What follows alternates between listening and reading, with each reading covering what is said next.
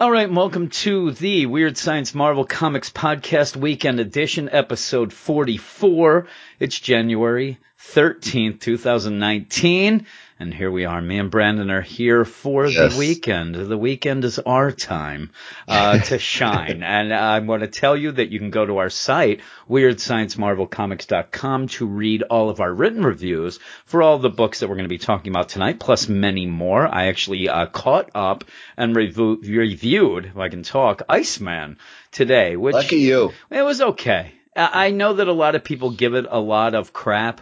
I thought it was better than what I expected, not as good as I hoped. That is my full review. Not as good as you hear, Yeah, I mean, I've heard real nightmares about it, and it kind of jumped up and down and things like that. But in a mail later, we'll talk about another book that I'm still planning on reviewing, and it is The Black Order. I'm just struggling. Not just reading it, just struggling to wrap my head around it. I really to know what to say in a review. Yeah. And so I don't mind it. Just don't know how to review it. That's where I'm at with the odd. Daredevil Man of Fear book. Man Without Fear. Yeah, that's the same thing with me. I was going through and we reviewed almost every book this week. We really, hunkered down, got most of them done. Unbeatable Squirrel Girl's another one that I can't wrap my head around, and I'm caught up. I just don't know how to review some books. I'm still working on that over on the Marvel side. Some things are a little different to review than others, but if you do go over there, we do have about 10 to 11 reviewed books this week. So we have a bunch up there. Again, it's WeirdScienceMarvelComics.com, something that me and Brandon have started recently. So we're a little fired up about that. You can also go on Twitter at WS Marvel Comics and talk to us there. We also are, wherever you're listening to this, if you would want to rate and review our podcast, we would appreciate that, though we're not going to demand it or have contests based on it. I always get angry at that. I love it where if I don't know how people keep track of it. Well, if you do go over to iTunes and you see, certain podcasts and you look at the reviews for the podcast, and if they have any sort of web address on the review or Instagram name, that's because there was a contest. So they had to leave that so that you could get back. And to me, that's nonsense. If you're gonna review it, review it. If you're not, you're not. But speaking of if you're not, you're not, we have a Patreon account over at patreon.com/weirdscience. And we do a bunch of stuff. A lot of it is DC Comics for our main DC Comic podcast, but we're starting to put more and more Marvel stuff on it, thanks to Brandon. But also somebody actually messaged me on Twitter, and actually over at our Weird Science DC Twitter, and asked if we had a separate Marvel deal and, Marvel type of, what's it called? Patreon. I said, no, we don't do that. I would not do that. It was Jason who did over at the DC, Twitter. And that seems like that's double dipping. You know what I mean? Yeah, that is kind of double dipping. Yeah, I would feel weird having especially a separate with the Weird deal. Science banner there. That's what I'm saying. And just like you'd have people who are like, oh man, I like the DC stuff, but I also like the Marvel stuff, and now I have to pay again. Nonsense. So I'm planning on open up for some Shade Avenue. What I'm saying? So I'm hoping and planning on doing some Marvel shows for the Patreon as well. Now, we talked about like the throwback show. Yeah, the throwback deal, almost like the Marvel Unlimited Reading Club thing that we started up. Reggie was a part of that when we first started the Marvel podcast, but we kind of didn't have time and stuff like that. So we're going to work on that. But I will tell you, in January, coming up this month, we do have an episode that will have a Marvel deal, and I might even have you come on with me and Eric, because it's the Back Issues podcast where we do. And I did the sales last month. Well, we have a Back Issues podcast. Yet, right? No, not yet. And the Back Issues, the Bad Butts, picked the Amazing Spider-Man number 131 for us to talk about. That's when Aunt May and Doc Ock got married. Oh, nice. Yeah, so this January's theme was failed or crazy weddings. And actually, they picked the Aunt May Doc Ock deal. So if you want to come on with me and Eric and talk about that, we can have the three of us talk about that one. Also, we have an email address, WeirdScienceMarvelComics@gmail.com, and we read the mails on the weekend edition. We have 2 pretty good mails, actually really good mails this week. Not from Dino, though. He has ditched us. Dino took a week Dino off. ditched us. But, we have a news is what we're going to start with here, and it's very quick. I didn't even ask you about this one, but it's Thanos gets new series with Gamora. And writer Teenie Howard and artist Ariel Olivetti will create a new Thanos limited series scheduled to launch in April. Series will be a prequel exploring the comic book relationship between Thanos and Gamora, which is different from the one seen in the film Avengers Infinity War. In comic books, rather than being the one responsible for killing Gamora's parents, Thanos raised her by promising her to get revenge on the alien Badoon, who was responsible for their deaths. And Thanos #1 is due out in April. I really don't have much to say about it. We'll see how that is. It sounds all right. Yeah. I mean, I don't know. I kind of, as far as I know, where we left Thanos, his head was cut off by Gamora. Yeah, technically. So I don't know if he's come back because I didn't finish. No, it's a prequel. I think they're saying Wars, they're saying more that this is giving you when Gamora was a little girl. Yeah. So they're going to explore that a little more. I don't know how interesting Thanos prequels are to me. I'd like rather continue his current story than go back. I'm not an either. So I'll check out the first issue. You can though, take your Thanos. Yeah, we'll probably talk about it on the podcast. But yeah, this was one of those. I'm like, whatever. And I think I've read something with Teenie Howard that I liked enough. So I'm like, whatever. It's not anything that's going to be like getting me jumping around and doing jumping jacks for it. Yeah. I'm not that excited. But when it comes in April, stuff with Donny Cates and Jeff here. But we have this seems like a little different than that. And that's mentioned in the mail later as well. So we'll get to that in a little bit. But we're going to start the first section of books with 2 books, and they're the Spider-Man books. This is the weekend edition, so we get to have what should be, I don't know, it's quirkier books sometimes. Sometimes they're favorites of one of ours. Usually a little more lighthearted. Yeah, and these I think you're supposed to like more. I didn't like them that much, and in fact, I reviewed these on the site. And I know that the second one, which is Miles Morales, Spider-Man, I'm the lowest by far. And it's not even like, I get the thing, like, I'm overdoing my DC reviews, and I'm used to being the bottom of the barrel there. I'm used to giving a book a 4, and the next highest, or lowest even, is an 8. This Miles Morales actually shocked me, because when we get to it, I was kind of bored. But the first one we're going to talk about is Friendly Neighborhood Spider-Man. I don't know why I'm going on and on about Miles. When we're starting, we're not there yet. We're starting with Friendly Neighborhood Spider-Man #1. So I'll give you my little thing on this is that it's pretty much by my favorite writer, Tom Taylor, and art by one of my favorite artists because it's Juan Cabal who did All New Wolverine. So this is the book that should be 100% for me.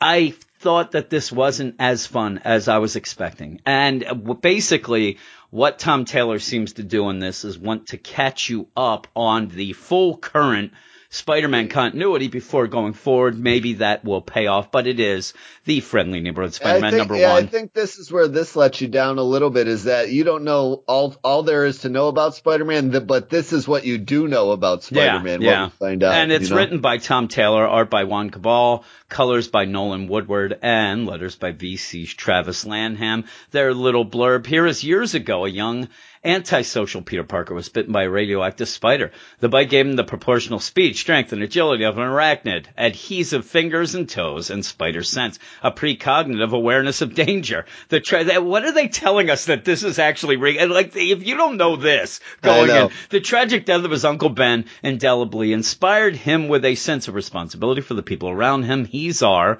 Friendly Neighborhood Spider-Man. And so everybody, pretty much, without really knowing too much going in. Like, I didn't read a lot of interviews with Tom Taylor. I'm like, Friendly Neighborhood Spider-Man, Tom Taylor, I'm in. So I'm expecting this to be a more of a, if it's possible, a street level Spider-Man book. Spider-Man book. That's the idea. Yeah, and a Spider-Man book that I was guessing that maybe will just not even deal with, crime and things like that per se, but that doesn't seem to be the case. And also, while it's going through, I think that what I expected more of was like the scene with Boomerang in here, but that's kind of what we got over at Amazing Spider-Man anyway. Yeah. So almost a little behind of where we're at. And the weird thing about this book is I was excited. Again, I said, Tom Taylor, all right, I'm in.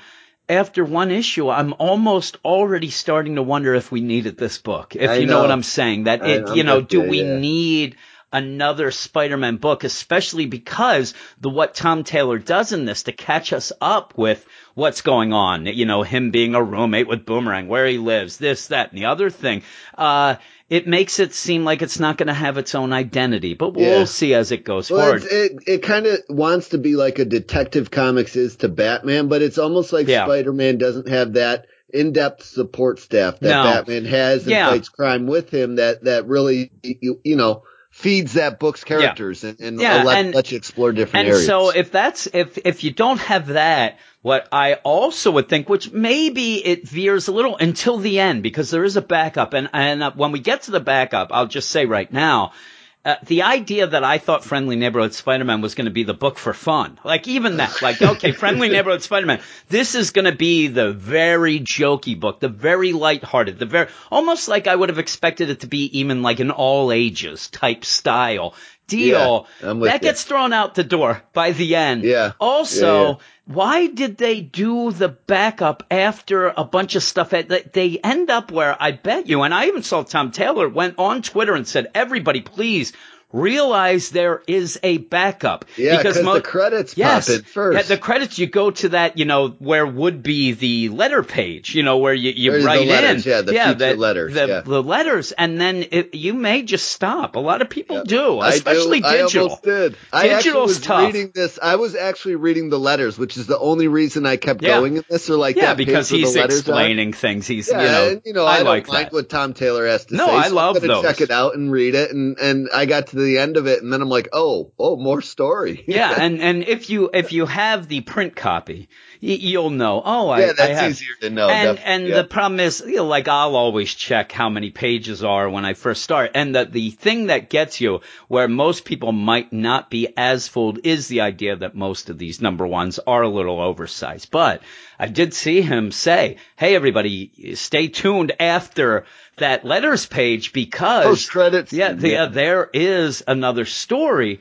But the main story, it starts off lighthearted enough. You have Spider-Man. He's giving you his whole deal. Yeah, you almost get what you anticipate. Yeah, it starts off like that. And he's like, hey, he gives you a little background of him. And he's like, hey, sometimes I'm afraid. But, when I hear a scream, I got to put that aside and just jump off a building and swing around. He ends up saving a father and daughter, and she is pretty cute. She ends up getting saved, and then she looks and gets all upset at the spider emblem on his suit. She goes, "Oh, squish." And I'm like, that is pretty good. I like that. It was a cute moment. Then you have the dad's like, hey, I want to pay you. And no. Well, if you want to give money, give it down there, some guys and a mother or a couple who are kind of bums. They're begging. I didn't want to say begging, but they're begging for money. But they're good people. Give it to them, and they do. But then he goes to his apartment. And you have like this weird. Now, what's with these apples? Because I don't know. It's like over the top with these apples. Scene, yeah, and it happens later again because the landlord. Oh, hey, what's going on, Peter? And it seems like she is trying to set up Peter with a date. Like, oh man, you're always alone and things like that. And I thought, whoa, what's going on? Because obviously with Mary Jane going on, but that's kind of on the sly, I guess. But he's like, hey, can you go check in on this girl down the in this apartment? She isn't coming out. Here's some apples.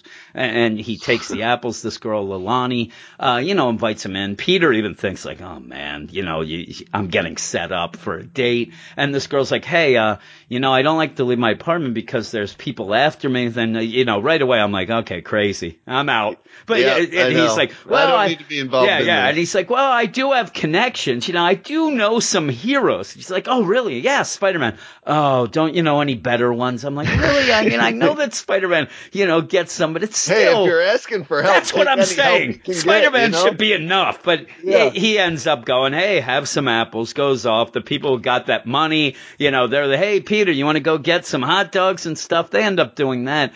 When he goes back, because he's kind of going about, and he's like, yeah, there's not much going on in the neighborhood. There's not much crime, nothing going on. He went to go get her food. That's kind of the link why he comes back as well. Yeah. And he comes back, and she is being surrounded in her apartment by these guys who look like mobsters. I mean, they're all in suits. They're there. And the big thing there that I do like, where Peter's like, hey, I'm just here delivering things. And how did she know your name? Because when he went into the apartment, she's like, hey, Peter. And he's like, well, and I like this part where he's like, okay, I gotta set this up because obviously I'm Spider-Man. If a normal just gangster hits me, he's gonna break his face or his fist on my face. So I gotta kind of pretend. And I was like, okay, I got that. And this guy knocks him out clean. He is out cold for a half hour at least. Should have prepared for that one. Yeah, and he even says, what's going on? I mean, that guy hit harder than the Hulk. And when he gets woken up, he sees that they did ransack the apartment. They were obviously looking for something. And the apples are still on the ground. Yeah, the apples are still there. But he goes back to his apartment because he has to cut out there. The landlady's there, and he has to cut out and pretend that he's going to go do something so he can become Spider-Man and go off. But he goes in and Boomerang's there playing, video games, and he's sitting in Peter's undies. And these undies are a little odd for Peter anyway. Yeah. They're like for any male, a pink and black, tiger print. But I really did like that where you have Boomerang get up and go, oh, what, these undies? He's posing. It made me laugh. And we like Boomerang. From Amazing, but again, this is kind of just to show you his roommate's Boomerang, right? That there's nothing really to this except to catch just you up. Just reminding you and giving you an idea of the people in Peter's life. Yeah, so Boomerang's like, hey, that girl came down and asked you were supposed to do her laundry or whatever, and he's like, what? No, that's not what's supposed to be. But he goes into the room, and her laundry basket is there, and when he opens it up, two kids come out. Children of the Corn and look like the X-Men kids. It's Children of the Corn with the X-Men twins, those French twins that are in Uncanny. And, or Extermination, actually, who were turning everybody into hounds. Yeah, it was Extermination. I'm like, really? Apples? Because when he got up from being the landlady, apples? What's with the apples? With his mask on, too. He can't take that right off in front of his kids. I don't know. Who knows about these kids? I just think he's like, I don't want to raise kids. What the heck is going on? I have 5 kids. I don't want to do that. But that could end up being pretty fun, though. Peter trying to get because he's going to have to keep them secret as well. By the end, I'm interested enough where issue 2 goes, and it comes out quick enough. I'm not going to. I might as well check it out and see what's going on. Yeah, I'm in. It was a lot of setup. Yeah. Then you get the backup where, okay, I'm having some fun. Even with these kids at the end of this first part, I'm like, okay, that is a good setup for some fun, some hijinks, Peter out of his normal, zones and stuff. But you go to this next one, it's basically Aunt May writing a letter to Pete while he's off with Mary Jane swinging around. She's dressed up. And a lot of people are saying that they think that this is Mephisto doing, a little snafu on the undoing because Peter's got Mary Jane back, and that was all tied to that's what a lot of people are pointing at. I don't disagree with that at all. I kind of got that inkling by the time this was all wrapped up in the end. Because you do have that kind of vibe going on with it. And, it's almost like they're reverting things all the way back to before they did the magic. Aunt May is writing a letter, but she's also being, she's being secretive. She's going downtown. Pete wants to see what's going on, so he stalks her. He's stalking her. But a kid's getting bullied, and he has to stop. And again, it's a little overdone where this kid's getting bullied. You have Spider-Man go down. Then he's like, hey, you're not an alien, right? You're just a kid. And then he has to go into the bus and explain to everybody that you shouldn't be villains. To the bullies too, because he thinks he's going to make a villain.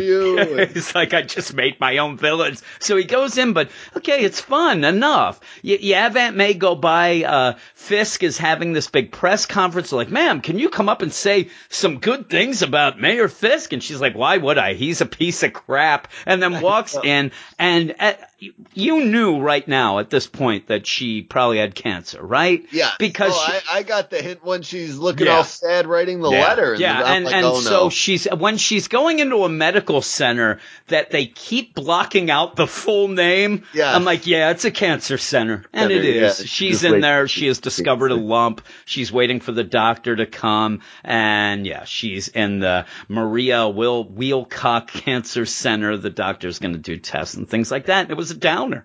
It was a real downer for a first issue that I thought was going to be a lot of fun. But again, maybe it'll tie in. And Tom Taylor is very good at getting the feels from me, but he gets the feels from me when they're earned. This seems very cliche. This seems very thrown at you for a first issue backup story. So I'm afraid that it's just going to be something that is going to just kind of keep going like that. I don't know that I need that, but other than that, it looked good. The art in this issue looked good. The backup was a little less, but it was a little less. And I like Tom Taylor's voice for the characters. It's just, again, I don't know so far if we actually need this book yet. Yeah. It doesn't have its own identity yet. A lot of stuff we already know and we've read about and read about on a bi-weekly basis already. Yeah. So, it feels a little much when they're doing this amazing Spider-Man book bi-weekly. Yeah. And I gave it a 7.8. I gave it a 7.8 out of 10. I'm a little under you.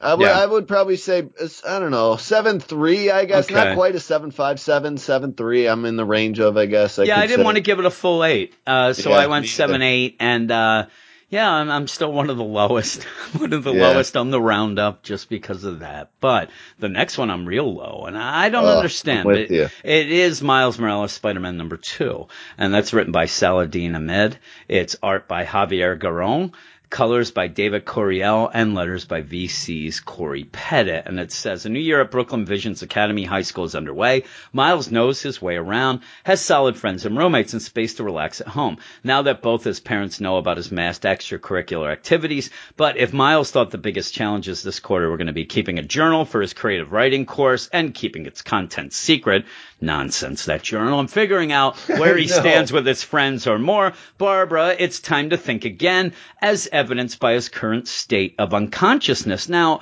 I know that you can't expect too much from, you have a recap page that Marvel always does. We've only had one issue, so I don't expect to have to recap that much. But basically, you showed me in that little recap, nothing happened last issue, and nothing really did. Basically, the recap of last issue... That was my problem with it last issue as well. Yes, last issue was just, Miles against Rhino. And they fought and fought and fought when all they had to do was talk for a second. And for Rhino to say, why are you fighting me? I'm not here to do bad. But they just kept fighting. And you had Rhino last issue just basically take... damage that you even said that the strongest of the strong of the Marvel Universe are not able to take, and he just brushed it off. So in this, I expected, okay, here we go. We had that setup. Let's go. And the big setup was that Rhino's there for a kid, and so is Miles. Miles is there for Barbara's nephew that have been kidnapped and turned into these like cyber / robotic type things that are stealing stuff. So we really don't know too much about the full deal. They're giving these kids powers. They end up figuring out. And so somebody is kidnapping kids. They're making them do these bad things and whatever. So 2 of the kids are, of interest to Miles and Rhino. So we start off where Miles wakes up. Rhino has just looked after him, and it gives Miles at least an idea like, hey, I can kind of trust Rhino. Let's go forward with this. Let's try to find these kids. And, you spend a whole page and a half, if not more, of, hey, I'll call you. I don't use phones. I'll text you. I don't use phones. Just meet me here. Meet me tomorrow, And this is the problem with this whole book. This issue, nothing goes on again. I mean, things happen, but things don't really happen. They just meet back up. It takes the whole issue for them to almost meet back up again. So we already had, and I see that Saladin Ahmed wants to have Miles obviously go to school, interact with the kids or whatever. But we almost have the same exact thing that we did before. Miles goes to school. He's tired. The teacher, Colonel Sanders. Colonel Sanders hippie version. Hey, man, what are you doing? He's you can't be yawning in my class, he's like, oh, man, bro. And yeah, he's like, well, you better learn how to get some sleep. Oh, man. And yeah, and even the stuff where you have Genki involved, and Genki and Miles, that should be solid gold. Yeah, that should be back and forth. That is your great, that's a selling point for this book in my mind. And it just plays off very boring to me. Yeah. You have. I never thought I would say I miss Bendis on a book, and it's almost like I miss Bendis on a book. And because when you have this, and now in the meantime, I believe Saladin Ahmed is going to be continuing Miss Marvel as well. And as said, like when he gets on Miss Marvel, it's going to be a darker, grittier, but I'm not looking forward to it now because in 2 issues of this book, Miles, I'm bored. And I really thought that I'd have some fun with this. What he really considers dark and gritty. Is this dark and gritty? I don't know. Well, who knows? Because it is kids committing crimes, technically. I don't know. Miles hears Barbara is not in school. She has gone off. And again, she's upset. Her nephew is kidnapped. So he tries to get out of school. He's stopped by the vice principal. Again, it's not even that. Like, you think you'd get some Ferris Bueller fun here. And it's just like, hey, Mr. Morales, aren't you headed to chemistry? Yes, I am. And then, hey, man, he had it out for me. I'm like, really? I'm not having that much fun. I didn't understand that exchange at all for him to then just go right off as Spider-Man anyway. Yeah. Like, there was no purpose to it. And it just wasn't that fun. So he goes to see Barbara. He did finish school because then it says after school. He just went back. Why do that? Why have this set up for him to go back to school? Like, and even then, it's not like that caused him to be late for anything. No. It did nothing. Nothing and had no impact on his he goes to Barbara's. I'm telling you, this issue has many moments like this. We have a page where he goes to see Barbara. He goes, knocks on the door. Barbara comes up. Oh, my Miles. Oh, he's gone. He's gone. Whoa. What happened? Eduardo, he's missing. I'll help get him. How can you help? I don't know. And then he leaves. That's it. It goes wrong turn. We already know that Eduardo's missing. You started the issue with Miles saying, I have to find Eduardo. Now we have to go back to her. What does he find out here? Then nothing new from nothing. Nothing new. From all it is it to show that she doesn't know he's Spider-Man? Just to emphasize she's upset he's missing and it's urgent, I guess. Knew this. So then he goes to Genki. Hey, Genki, what's going on? Genki's like, hey, I'm going to get on the dark web and see if anybody's bought a bunch of underground child-size suits. Really?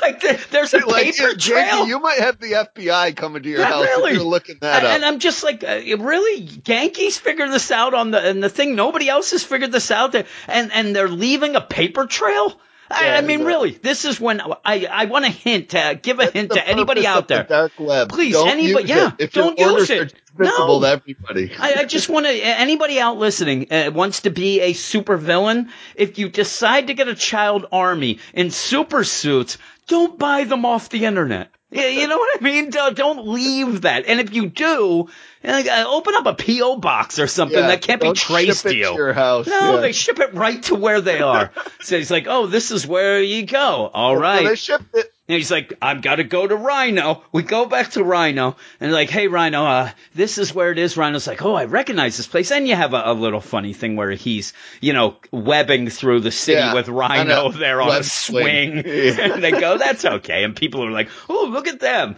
But they end up going. And maybe this is something where I don't see anybody taking a photo with a phone or anything. If those people down, because remember that they're pointing up at it. Yeah. That might have been something that might come up later with the villain deal, because they even say at one point, Rhino's like, listen, I don't have any warrants out for me, and it's like a note, possibly because Fisk got rid of him. Well, we don't know. Now, with all of this, throughout this whole issue, you get such a why does Saladin Ahmed think that we have to be liking Rhino so much that everything from Rhino's, people just don't see me except for the Rhino. I'm like, yeah, you're Rhino. In a just giant stop. cement-like suit. Yes. And he's just like, nobody sees anything but whatever. And it doesn't come to anything. No. But so Miles is like, listen, I'm going to go stealth. I'm going to go into this warehouse that Genki said these suits went. You stand back, I'll go in. And Rhino's like, okay, but if you don't come back in 5 minutes, I'm coming in, Rhino-esque. And he's like, okay. So he goes in again.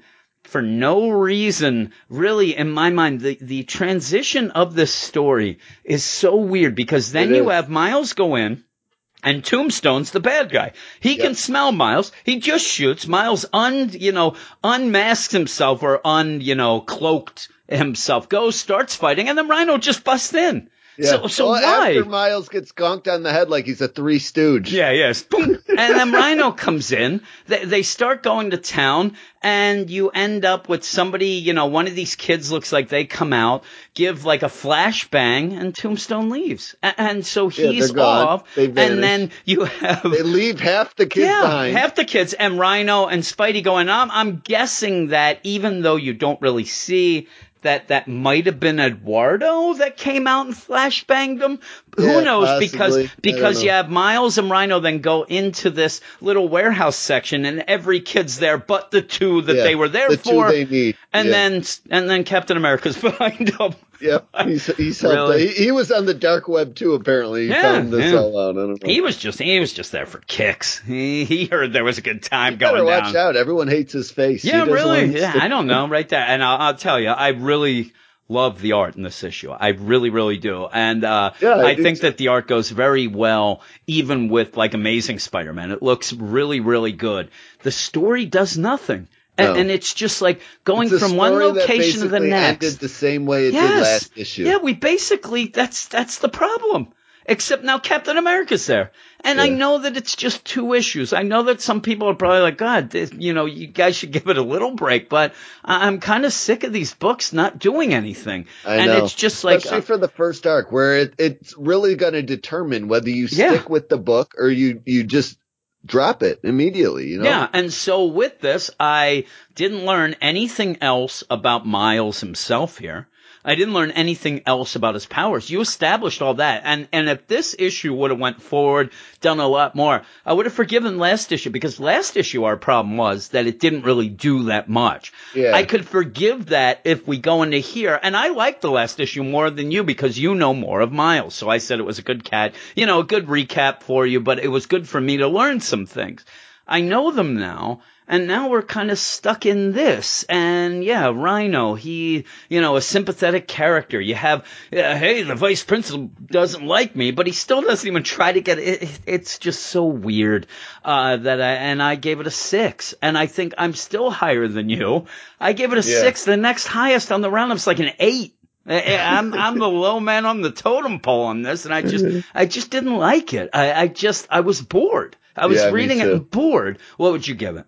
Yeah, I'm actually, I'm just going to give it a 6. I'm going to match. I could come in under, but it's still so early in the series. Like, I don't want to ignore the Miles book altogether. I love that movie I just seen. I want something good out of Miles. Like, this is obviously going to be an ongoing series. It's not a mini or anything. Yeah, it's supposed to be an ongoing. Settle in for a long time, but, I don't know. I need something more out of the book. I hope this is over quickly and we get to something just more interesting with more meat on its bones. Yeah, I need something interesting. And the whole forced, immigration thing seems rubbed aside at this point now, and none of that anymore. So why even have that last time? Why bring it up? That's what happens. And drop it. This one seems to be the dark web, and just you have Genki there, and it's not even fun. It just seemed like I used to love the moments Genki would pop. The way this book seems to me is like one of those where, and this happens a lot, and I'm not saying this is true or not or whatever, but it seems like it's one of those books like, well, I got Miles, so I could just do whatever. I'll just mail this one in because people will want to see Miles doing anything. That's not the case. Right. That's, to me. But I've been down on the Miles book for a long time, ever since right before Secret Wars. Like, I loved the series, and then Secret Wars started, and they brought it back after Secret Wars, and it kind of just did nothing for a long time, so I dropped it. And I was looking forward to this relaunch, a new voice on the character, and it's just all still missing something. Yeah. And I don't know. I want to like the Young Spider-Man book. That should be a funny book. If anything, if the worst thing would be is that what we've seen, like the 6th issue after the first 5, that would be the trade, which you said is very important for people to jump on a book. But some of these series have picked up after that, which has been odd. So maybe that's the case, that this will happen. But we're going to go to our mails of the week. We have 2 mails, and the first one's from Jacob. And Jacob's fancy. He spells his name with a K. Jakob. That is fancy to me. Yeah. I got one of those fancy names. Yeah, you do. It threw me off forever. Every time I would go to write, I got to remember that other E. Yeah. Jacob says, Dear Weird Science crew, I wanted to tell you how much I enjoy your podcast. Your reviews have changed the way I look at comics, and it's been fun listening in. I wonder if he means that means that he's more negative now, like everybody said. I was going to say, this weekend edition seems to be like the negative podcast now, with me and you yelling. I wanted to ask if you have read Thanos Legacy comic, and if you have, what your thoughts are about it. And you are a big fan. Yes. Yeah. And that was where they introduced Cosmic Ghost Rider. That's what he says. So he says, I fell in love and he said, I won't spoil anything for you, but a special someone makes a pretty fun appearance in it. And so I actually, so I actually talked to you, and I loaded it up because I hadn't read it, and I loaded it up on the Marvel Unlimited app. And the first issue, I'm like just paging through, I'm reading it. I'm like, oh, there's Cosmic Ghost Rider. He had to have been talking about that. So I am going to read that. That'll be something that I catch up. It's only 5 or 6 issues. It's a lot of fun, just craziness too. And then leads into the whole Cosmic And so you don't book. have to read like the Jeff Lemire stuff before the Legacy not part. Really. I mean, it doesn't. It adds a little to it, but you could pick up just with the Donny Cates stuff and be fine. And it's funny because I went and I looked up and I'm like, Thanos, okay, there's a bunch of issues, and then I saw when Legacy started, that's when Donny Cates got on. I'm like, all right, because at first I was looking for an actual comic called Thanos Legacy because I'm a moron. Yeah, and I was looking. Name, I'm a dummy. So I was looking, and then I was like, okay, I got it. And then I even messaged you then about it. It's like one of those day after tomorrow things. I think they've named the trade Thanos Legacy. Okay, that's cool. Yeah. And he says, I also want to know if you've checked out the Black Order miniseries, and if so, what are your thoughts on it? Yeah, that's all you. He says he's been reading it and been enjoying it so far. I said at the beginning of the episode, and we even talked about it at the beginning of last Wednesday's episode, it's a weird book. It's very odd to me because I don't know tons about Black Order, but I did read No Surrender, where they were part of the one team and all that stuff. I think that's what it was. And so this is coming off of that. And so I start reading it, and it's very jokey at points. It's very odd. It has a really odd way to it. And I said, I've read the 3 issues. I'm going to probably end up reviewing the 3rd issue on the site. And I like it. I just can't really explain how it is and what's going on. And when I don't know much about, say, Corvus Glaive, and all of a sudden he's wondering to himself why he isn't considered the funny brother, it threw me off. It really threw me off. And I mean, I don't know a whole bunch about the Black Order. I've just really, Marvel Cosmics kind of a big blank spot for me, and I've only recently gotten into it. So, my history with him is a lot based from the movie. He didn't come off as a funny character in that movie to me at all. No, and he's uglier than all get up. I mean, you look at the guy and you're just like looking at him like, and I mean, here, you have a book. Like, where's your nose, dude? And Proxima, I don't know a lot. Black Dwarf, Black Swan, Ebony Maw. I'm looking at the book right now, and I do like Philip Tan's art in it. I do like the way that it's written. It's just a weird kind of jokiness to it. You even have Nova shows up in this one, and you have a lot of craziness. I like it. I just don't know how to explain it. And I would never be able to explain it to anyone, and that's why I'm having problems reviewing it. Maybe that's why he likes it. It's just something so different. It is something different. I'll give you, it's something different. It actually, and I don't know why it goes hand in hand.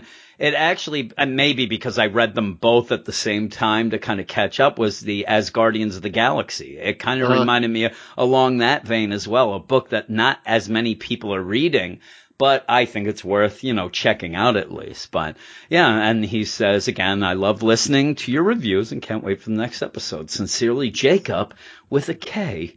Thank you, Jacob. The next mail is Ethan, and Ethan says, "What's up, Weird Science peeps? Not you, Eric." Eric will never hear this. He'll never hear this. I actually asked him if he'd ever come back on just for one. He said no. Been listening to the DC Comics podcast you guys do for about a year and jumped over to listening to this when you started up the Marvel podcast. I think it's great. And now for some comics, Web of Venom Unleashed was decent this week with Kyle Holtz giving us some really good, loose, early 2000s style work. That was the highlight of the week for me. Ryan Stegman can draw the crap. He had a curse. I'm not allowed to curse crap out of anything, but it seems like every character he writes seems to have the personality you would expect to find from the offspring of a block of wood and some grass clippings. Staccato robotic dialogue that over-explained obvious details that would be gathered from the art kind of took away from the book. And it's an artist trying to write the book. I don't know. Has Ryan Stegman done a lot of writing? Because he's done mostly Spider-Man work. He's done a few Spider-Man. So he has actually written those. I didn't even know. But it was fun. I've never really. I don't know. I guess I don't have anything bad to say about his writing, but I can see where he's coming from. I'm telling you. This issue. He says it was fun. Added to the mythos Cates and Stegman have been crafting ever since they took over. He'd give it a 6.5 out of 10. Little spoilers, he's around what I'm going to give it. That's actually a pretty good score. And the only other book I'd say worth mentioning is Punisher. I know you guys aren't as much of a Rosenberg fans as I am, but I think the run of Punisher has been fantastic. And Gringo Starr ended up doing the review of this past week's Punisher. He loved it. He loves that book. Did he? So I think it's one of those that if you love the character of Punisher, I guess that you just love this. It's your book, and it's just I like cosmic, Ghost Rider Punisher. Yeah. I don't really like the Punisher. And that first issue really threw me off. There's a couple characters that, and even saying that, like, I'm not going to pretend I like every Marvel character. I'll tell you right now, I don't like every DC character. And I've been doing that DC stuff forever. It doesn't mean that I have to pretend I like every character. Right. I don't really like Punisher. Yeah. And I'm not a Daredevil fan. I hate to say I'm with you a little bit, too. I mean, I like the Daredevil Netflix stuff. Now, that's all over I've never watched it. So I don't watch TV. But I didn't like the Netflix Punisher stuff. And you want to know if we're being honest, my Punisher from movies is Thomas Jane. I love that first. It's not Dolph Lundgren? Movie. You don't like the Dolph Lundgren? No, not the Dolph Lundgren Punisher. Is the Thomas Jane the one with John Travolta in it as the villain? Yes. Yeah. I think I may have seen that in passing. Is the big giant dude that puts him up in the middle. Oh, Kevin Nash. I don't hate that. It's just great when you have wrestlers in movies like that. Me and Eric were talking about Triple H's performance in Blade 3. That is one of the reasons why Eric hates Blade 3. He's like, I cannot. Didn't Triple H have like metal fangs in that? Because he had his, oh my goodness. Metal fang vampire. I remember the first movie I remember with wrestlers, and it was that Hulk Hogan and Thunder in Paradise? Oh, No Holds Barred. Yeah. Yes. Yeah. You got that. My first would be, what was it actually Rocky 4? Or when they had, or was that, no, that was 3. Actually, I think it was Rocky 3. Mr. T? Yeah, with Mr. T. But you had Hulk Hogan in there as Thunder Lips. Yeah. Doing nonsense. I love that too, because if you remember, Rocky's like, all right, we're going to just play for the crowd here. And Hulk Hogan was slamming him around and tossing him. At one point, he's like spinning him in the air and throwing him. Did he body slam him? Yes. Yeah. Oh, yes. See, again, like when we're talking about this, I have to admit, I don't think of The Rock in that sort of vein. Like The Rock has established himself as his own deal. More so, yeah. Yeah. My son Rafe at one point was so into wrestling. I've been to probably like 5 wrestling matches, like big stuff too, that we used to go to. And he used to make me watch wrestling all the time. I loved it. I was into it big during the Attitude Era. Well, it was funny because Rafe ended up, every wrestler he decided was his favorite retired the next week. I'm telling you, he's like, I love Edge. Edge got hurt. He had to retire. And he's like, I like Shawn Michaels. Shawn Michaels retired. I like Undertaker. Undertaker's only around, the football jersey for the deal. Curse he has too. He likes Josh Gordon. Yep, Josh Gordon. Traded. It's all the same. But yeah, he was so into, he loved Shawn Michaels. And the funniest thing I said to him, I'm like, Shawn Michaels was wrestling when I was a kid, for crying out loud. That guy's like 900.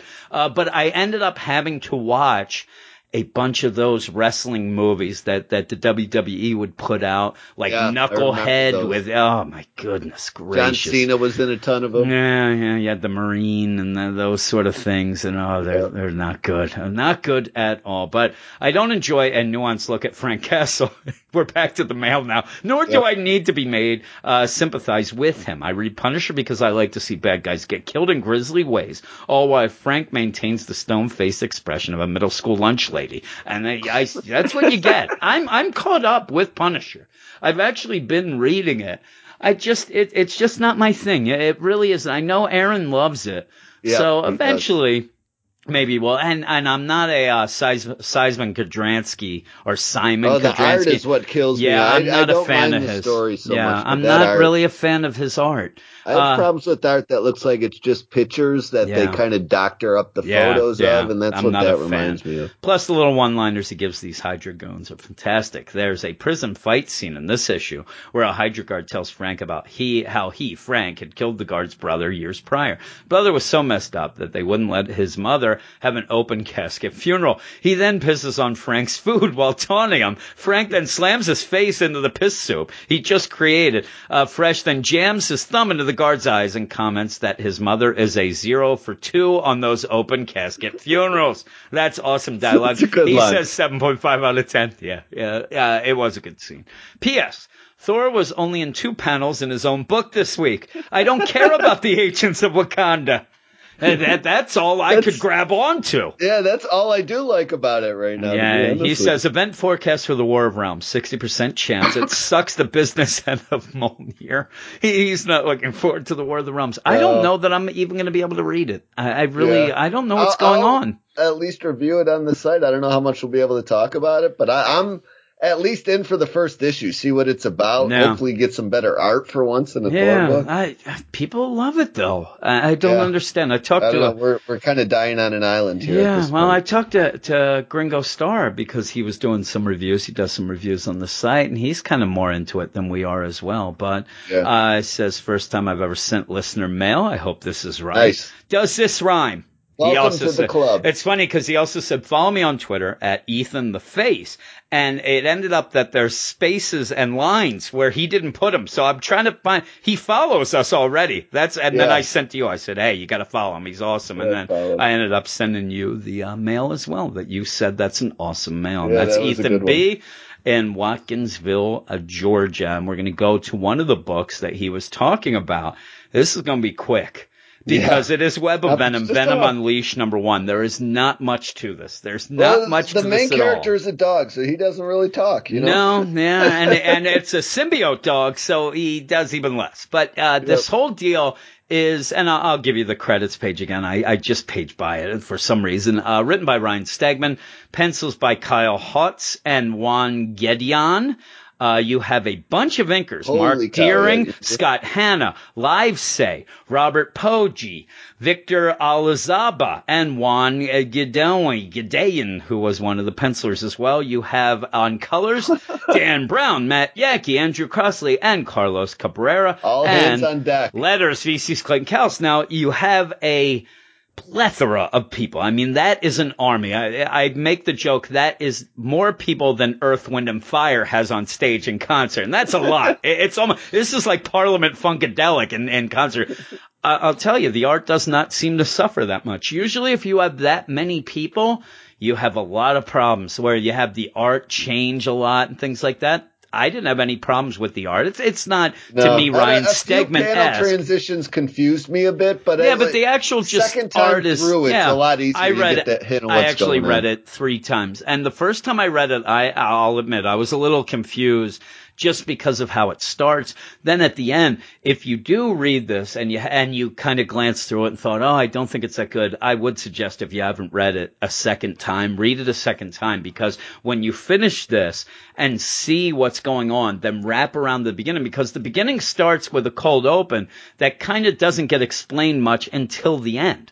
Because you have these guys, they're going to get Eddie Brock. They're going to get him. They look like zombies. Just repeating his name over and over. They're zombies going. They end up, and we had the setup last issue in Venom where out of nowhere we saw that Eddie had the symbiote as a pit bull type dog, and it didn't make any sense to us. I still don't know how he got that to be able to be on a bus that he drove all the way to San Francisco. I think it's just an easier way for him to not always have it spring out of control on him. But even so, can I get on a bus that goes cross country with a pit bull? I don't think so. I don't think so. And then it ended. Remember when the one's like, hey, you piece of crap or whatever, and then it gets mad. Well, here, these zombie type people that we don't know, but by the end you find out that they're kind of being controlled by Carnage, is what the basic thing is going to get them. With these slugs. And they go in, they're trying to get into this apartment, and you see that the symbiote pit bull dog realizes that. And then a pretty cool thing where they're trying to put the key into the door to get in.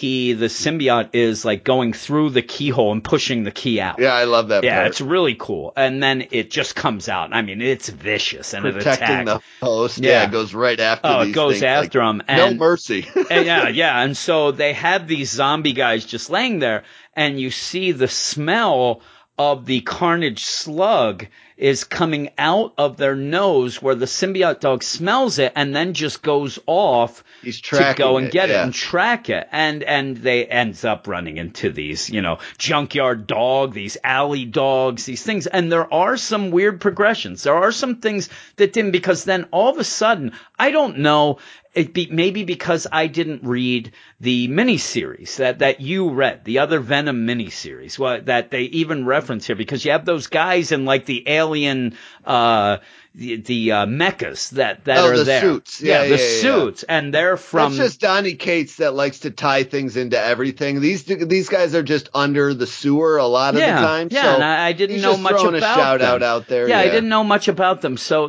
you have the symbiote go down, and you do have these suits. Well, the one guy gets attacked after he attacks the symbiote, but he seems to have been infected by this slug. And this is where we see the slug, where the symbiote sucks the slug out of this guy to make him better. And he's now no longer controlled. And that's where I said, it says, check out Venom Lethal Protector to refresh your memory. I'm like, I don't know what's going on, but they end up then like, oh, come on, boy, let's sniff out the slugs. And then they go through, and then all of a sudden they're in this, a Carnage City, it looks like, with this huge giant, I don't know what. There's all these. Carnage is up to something. Yeah, I don't know really what it is either. And it's like this underground city with zombies and things. Yeah, these are all the people he's got under control. Yeah, so you end up then where the dog, is, the symbiote dog is, attacking everyone, trying to get these slugs. He ends up grabbing all these slugs from people, because you even have these guys in the suits, and they're like, okay, hey boy, you go and get the people who, I just knocked over my coffee. I don't know why I fling my arms around, but you go out and you get the people who ran away. You get the slugs from them. We'll take care of this going on, and we'll solve it. Well, then you have the symbiote dog go back and find Eddie, go back to his motel here's what room. Happens is that the symbiote sees that this is all linked to Carnage, and instead of helping out, he flips out and has a bad, vision of what he remembers did what at Carnage one point. did. And he goes running back to Eddie, just full bore. Yeah, and but in the meantime, he goes back, to warn him, but also the only way, because he can't talk, they don't have that connection, which is a big thing. If you don't know, there's still, the symbiote is pretty much supposedly brain dead, but we see that it's not. It's a little smarter than it. You see it has memories, so it remembers Carnage. So is this that it's becoming more and more sentient as it goes on? Is it now figuring out some more things? Because the way it can tell Eddie what's going on is disgusting. It ends up puking up the slugs, and they are just in this pile. And it's disgusting. Eddie picks one up. Yeah, Eddie picks one up and looks, and he's like, "Oh no!" And he seems to know what's going on. But then you go, he knows exactly what's and this going is on. where there is an art change, because then it even has the end.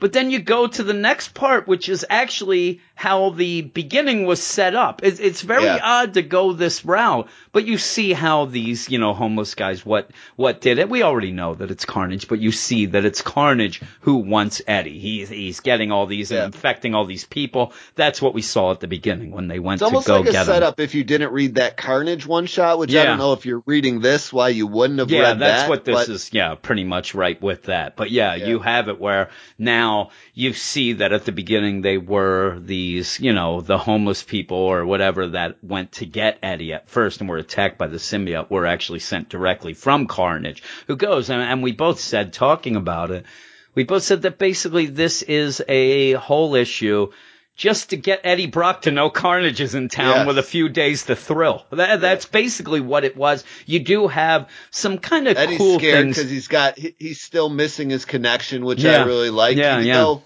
I don't, that's a kind of a strange ending because his connection is there a little bit, but it's not the way he's used to having. And the symbiote's still there working with him, still protecting him, still telling him things, but just in different ways. And I think that what you're also getting here is, and especially with that flashback, now, obviously, the symbiote is going to freak out because of what happened with Carnage before. But also, I think that also we're supposed to kind of get the idea, well, you know what? Carnage just ripped them apart before when they had a full connection. Now they don't even have that connection. How is he going to be able to stand up to Carnage now? But it's okay. I mean, I liked it enough. Yeah, I wasn't mad about it. It's just one of those things that it just didn't seem like it had a full purpose. We love the Venom book. That was our book of the year.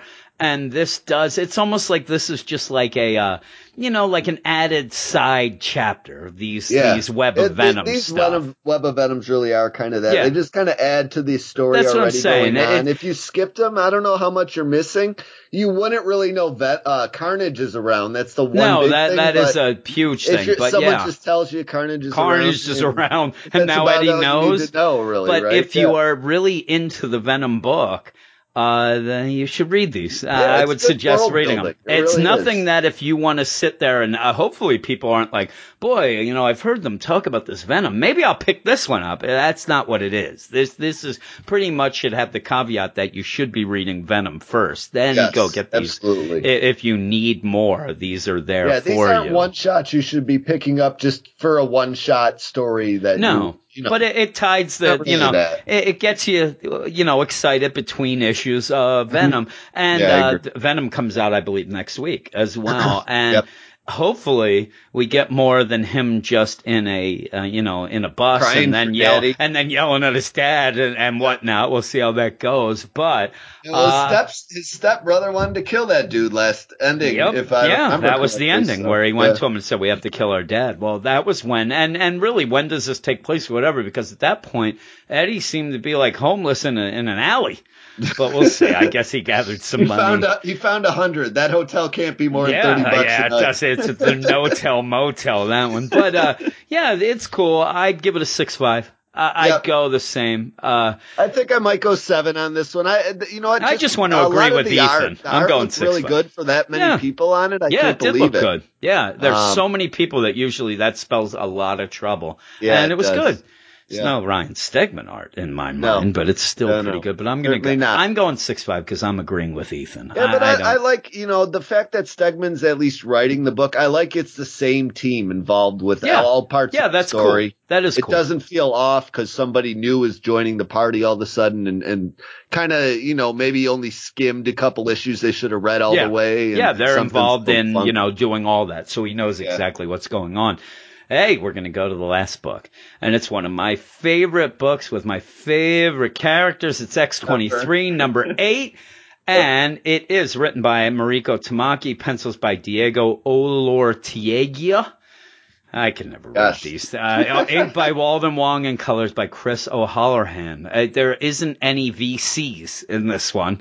Clone from Wolverine, Laura Kinney began her life. Is Corey there? Pettit's on letters. Oh, I saw. Oh, shoot, it was the colorist. I thought that was the letters. VCs, Corey Pettit. No days off. Yeah, Clone from Wolverine, Laura Kinney began her life as a weapon called X-23. After she escaped the facility she was born in, she located another clone, Gabby. Together, the sisters began to fight for a better future. While investigating a string of seemingly connected murders, Laura and Gabby entrapped the killer, the X-assassin, who looks just like them. But before they could get any information on their possible clone sibling, armed soldiers broke into the prison where the X-assassin is now being held. And that's what we get. And I said, my biggest complaint that I've had with this is that we're still in the shadow of Tom Taylor's all-new Wolverine. And that's not going to end, because now we even introduce a character that was big in that series into this issue.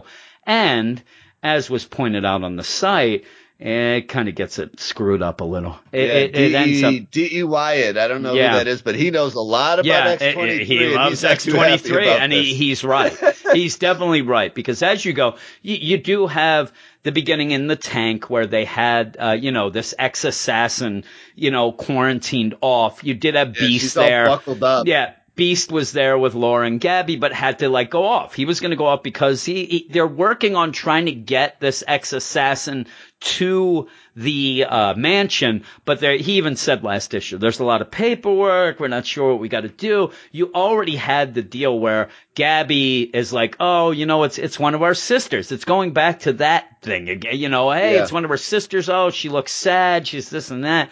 And they ended up getting attacked by this military group. So they have to call Beast back. He doubles back to get them. And it's the perfect opportunity to show everybody, if they have just joined into the X-23 book, that Gabby is a bad butt. And I'm telling you, this is my favorite part of the issue. Oh yeah, it's the best part. And I really, when you have Gabby's there, you know what? We got to go back and get her. We got to get her and get out of here. But these people attacking, hey, I'll take care of this. And she goes, and that thing with hi, everybody. So cute. Just look at her. She's so great. She goes and she just rips through everyone. It's kind of odd. I know that if you really look, you do see that she isn't killing anybody, but by the end, they all look dead to me. But she is just kind of punching, elbowing. One. She does end up doing a move that is one of my least favorite moves of all time. There's two moves that I hate that Gabby does, and it does come up later in the issue. She loves to go for the Achilles tendon, which she gets that one guy, and she's also big on getting people on the back of their knees, which is the worst. It's the worst, but she does that. That's the worst. Oh, it's the worst, but she ends up taking them out. They end up getting this ex-assassin clone. They go up with Beast and they go out. But one of the first things that kind of threw me off is they're getting attacked. They're trying to get out. People are coming to get them as they're going up this rope. It's the classic, action movie deal where Beast lowers the rope and they're going to get. Right before that, when she says "ka-chow," spoken sound effect. Yes. That made me laugh. Yeah, she's awesome. Spoken sound effect. She's like, hey, Hank. And she's yelling. Well, they almost get shot. So Laura grabs the X-23 clone / robot and then just fires off this magnetic pulse. And I don't know how she is operating this magnetic pulse. There shouldn't be something that she can do herself, in my mind. Like a trigger on the hand. And you don't really see and she uses that. Now, it does serve a purpose, because where Laura says, hey, you know what? She could have done that, the ex-assassin clone. She could have done that at any time. And she didn't, and so Gabby takes that as she likes us. She didn't use it. She's our buddy. I didn't get that, and it just seemed like a forced thing, and I thought that was a little off. Now, okay, we're going with this. We're gonna go, and they do get the clone back to the mansion, and they end up the Institute, and they end up where Beast is doing some things and says, yes, it is a clone. Again, this is what this book always is. It never seems to get away from this. The big thing of this is it's a clone, but she doesn't have as much of a healing factor. That's one of the things that's off. More mind controlled, like this software they start alluding to. Yeah, so they're talking about it, and so Gabby's like, oh, she's not healing, and Gabby's cute the whole time and whatever. And then Laura's like, who made this? Who was the one who must have made it? Well, we do go off at least the progression of this. It's not a mystery for long, because you go off to X-23 corporate headquarters, and that's where we see a guy who, if you did read the all-new Wolverine, you see Robert Chandler, who is up to no good again. He was the one who was in charge of making the sisters, making Gabby, and in a weird deal where they're talking about this, and somebody's like, oh, he's like, this is the big, future of this, and this Alchemex genetics, we gained the understanding, that might have been a failure, but we gained this understanding, we're creating these. Well, first off, what you created is now not even in your hands, so you already, you lost it. Yeah, you lost it, and he's, going on, but he's already losing, but he's like, hey, and this one lady's like, didn't we have problems with the X-23 that you created? He did not create X-23. He was not involved in that. That was Sarah Kinney, who created Laura. This guy created these clones, the sisters, and Gabby and all that. And then they have that weird deal, like, why do that weird thing where you have that just to show that he has robotic legs? It comes out of nowhere. But if you know that he has robotic legs because Gabby went to town on him. Yeah. She ended up slicing up his knees and his Achilles. He got his legs amputated because of Gabby. So this is very personal. This guy's very personal to them. But Tamaki ends up making it seem like he was the creator of the X-23 program. He was not. She mixes it all up. Yeah, it was not. Now, they do kind of go with hey, you were the one who did the failed chemical trigger. That is the tie-in that you can go with. And he even said on the site that would be where he would go. But you never really even saw that before. It's just odd to throw him in this book because now it's all new Wolverine again, and you're fudging things to get there. So it just seemed really odd to me. But yeah, you have the big bad going, and you do have Gabby and Laura continuing on where Gabby just, all she wants to do is have a buddy. Be nice and have and she's all about, like, it was set up in this series with the clone power, but she's got to dial it back sometimes because it's not going well for them when she does this. And basically, you see, she's quick to get attached. Like, Laura can't bring a date around because that's going to be her favorite, buddy ever. Yeah, ever. A real life date for Laura. So, and really with this, like, I keep wanting, there's not enough Jonathan in this book yet. So I want to see Jonathan, but, who is a Wolverine, if you don't know. Yep. But with that, you have this idea that this clone is being, remotely, they can remotely use her. And they even say it's more of a, like a robotic clone. They decided to get it's almost like she's just not activated right now. And they got her playing dumb, and it's going to all break, poor Gabby's heart in the end. Yep. But yeah.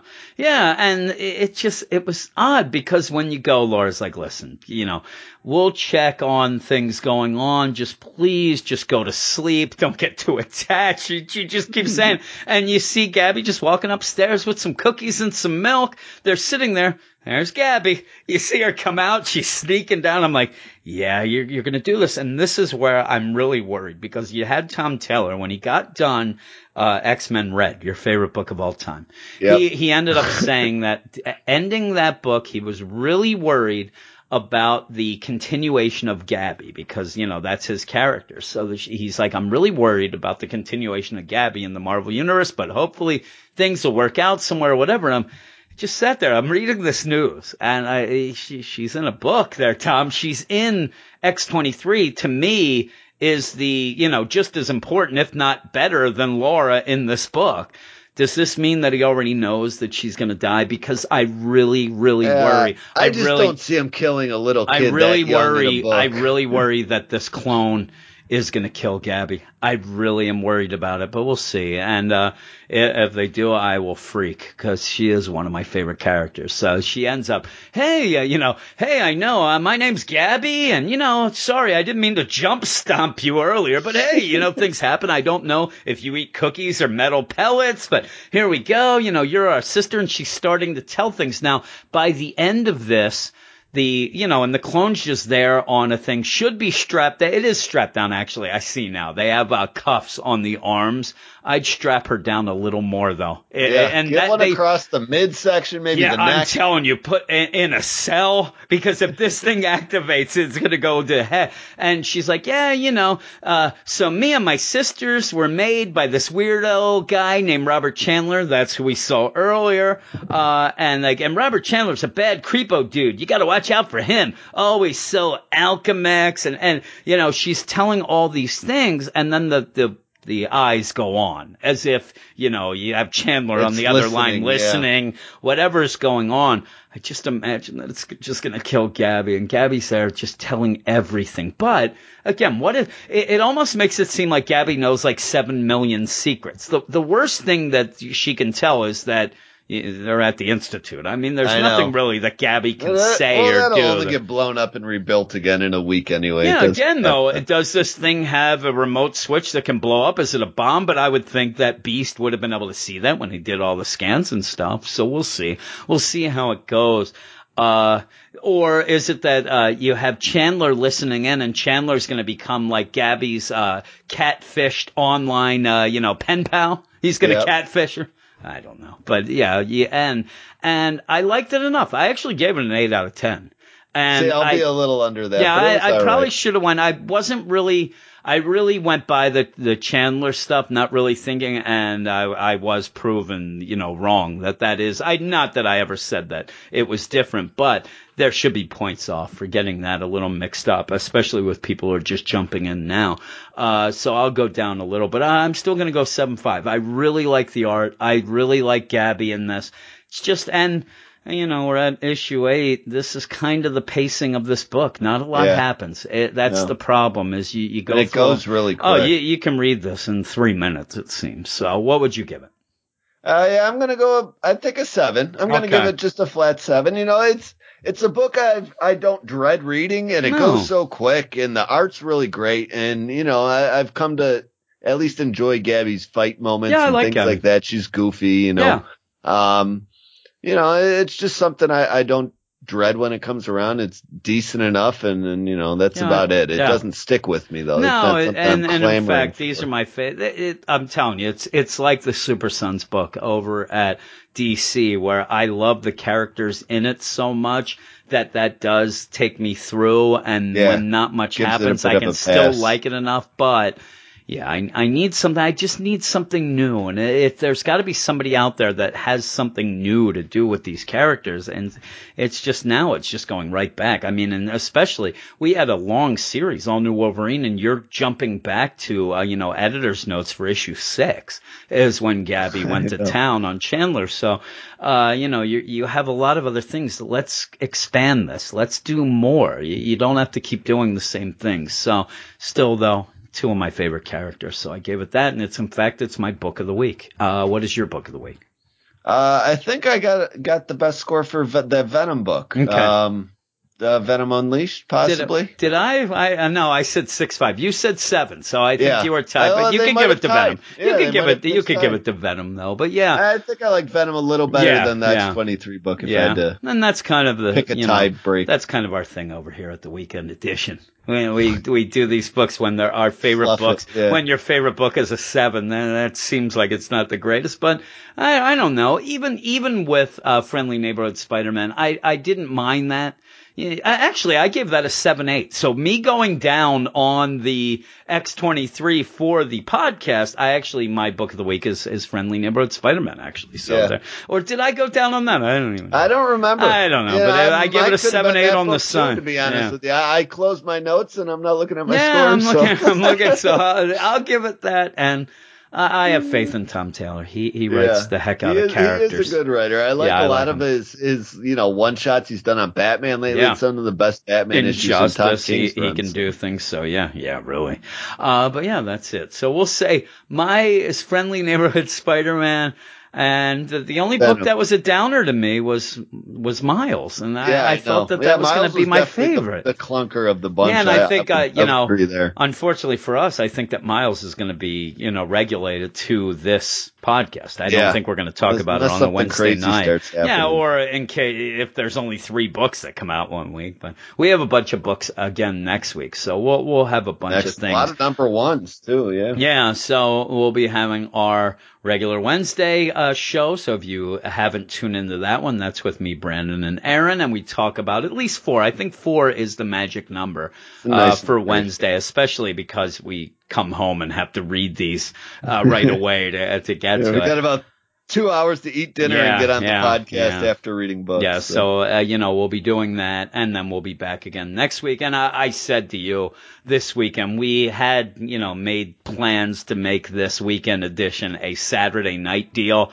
I don't think it's happening. I think that it'll always be Sunday night. And you even said if it comes out Saturday sometime, that's a bonus. It's a treat. Early treat. Yeah, a treat, indeed.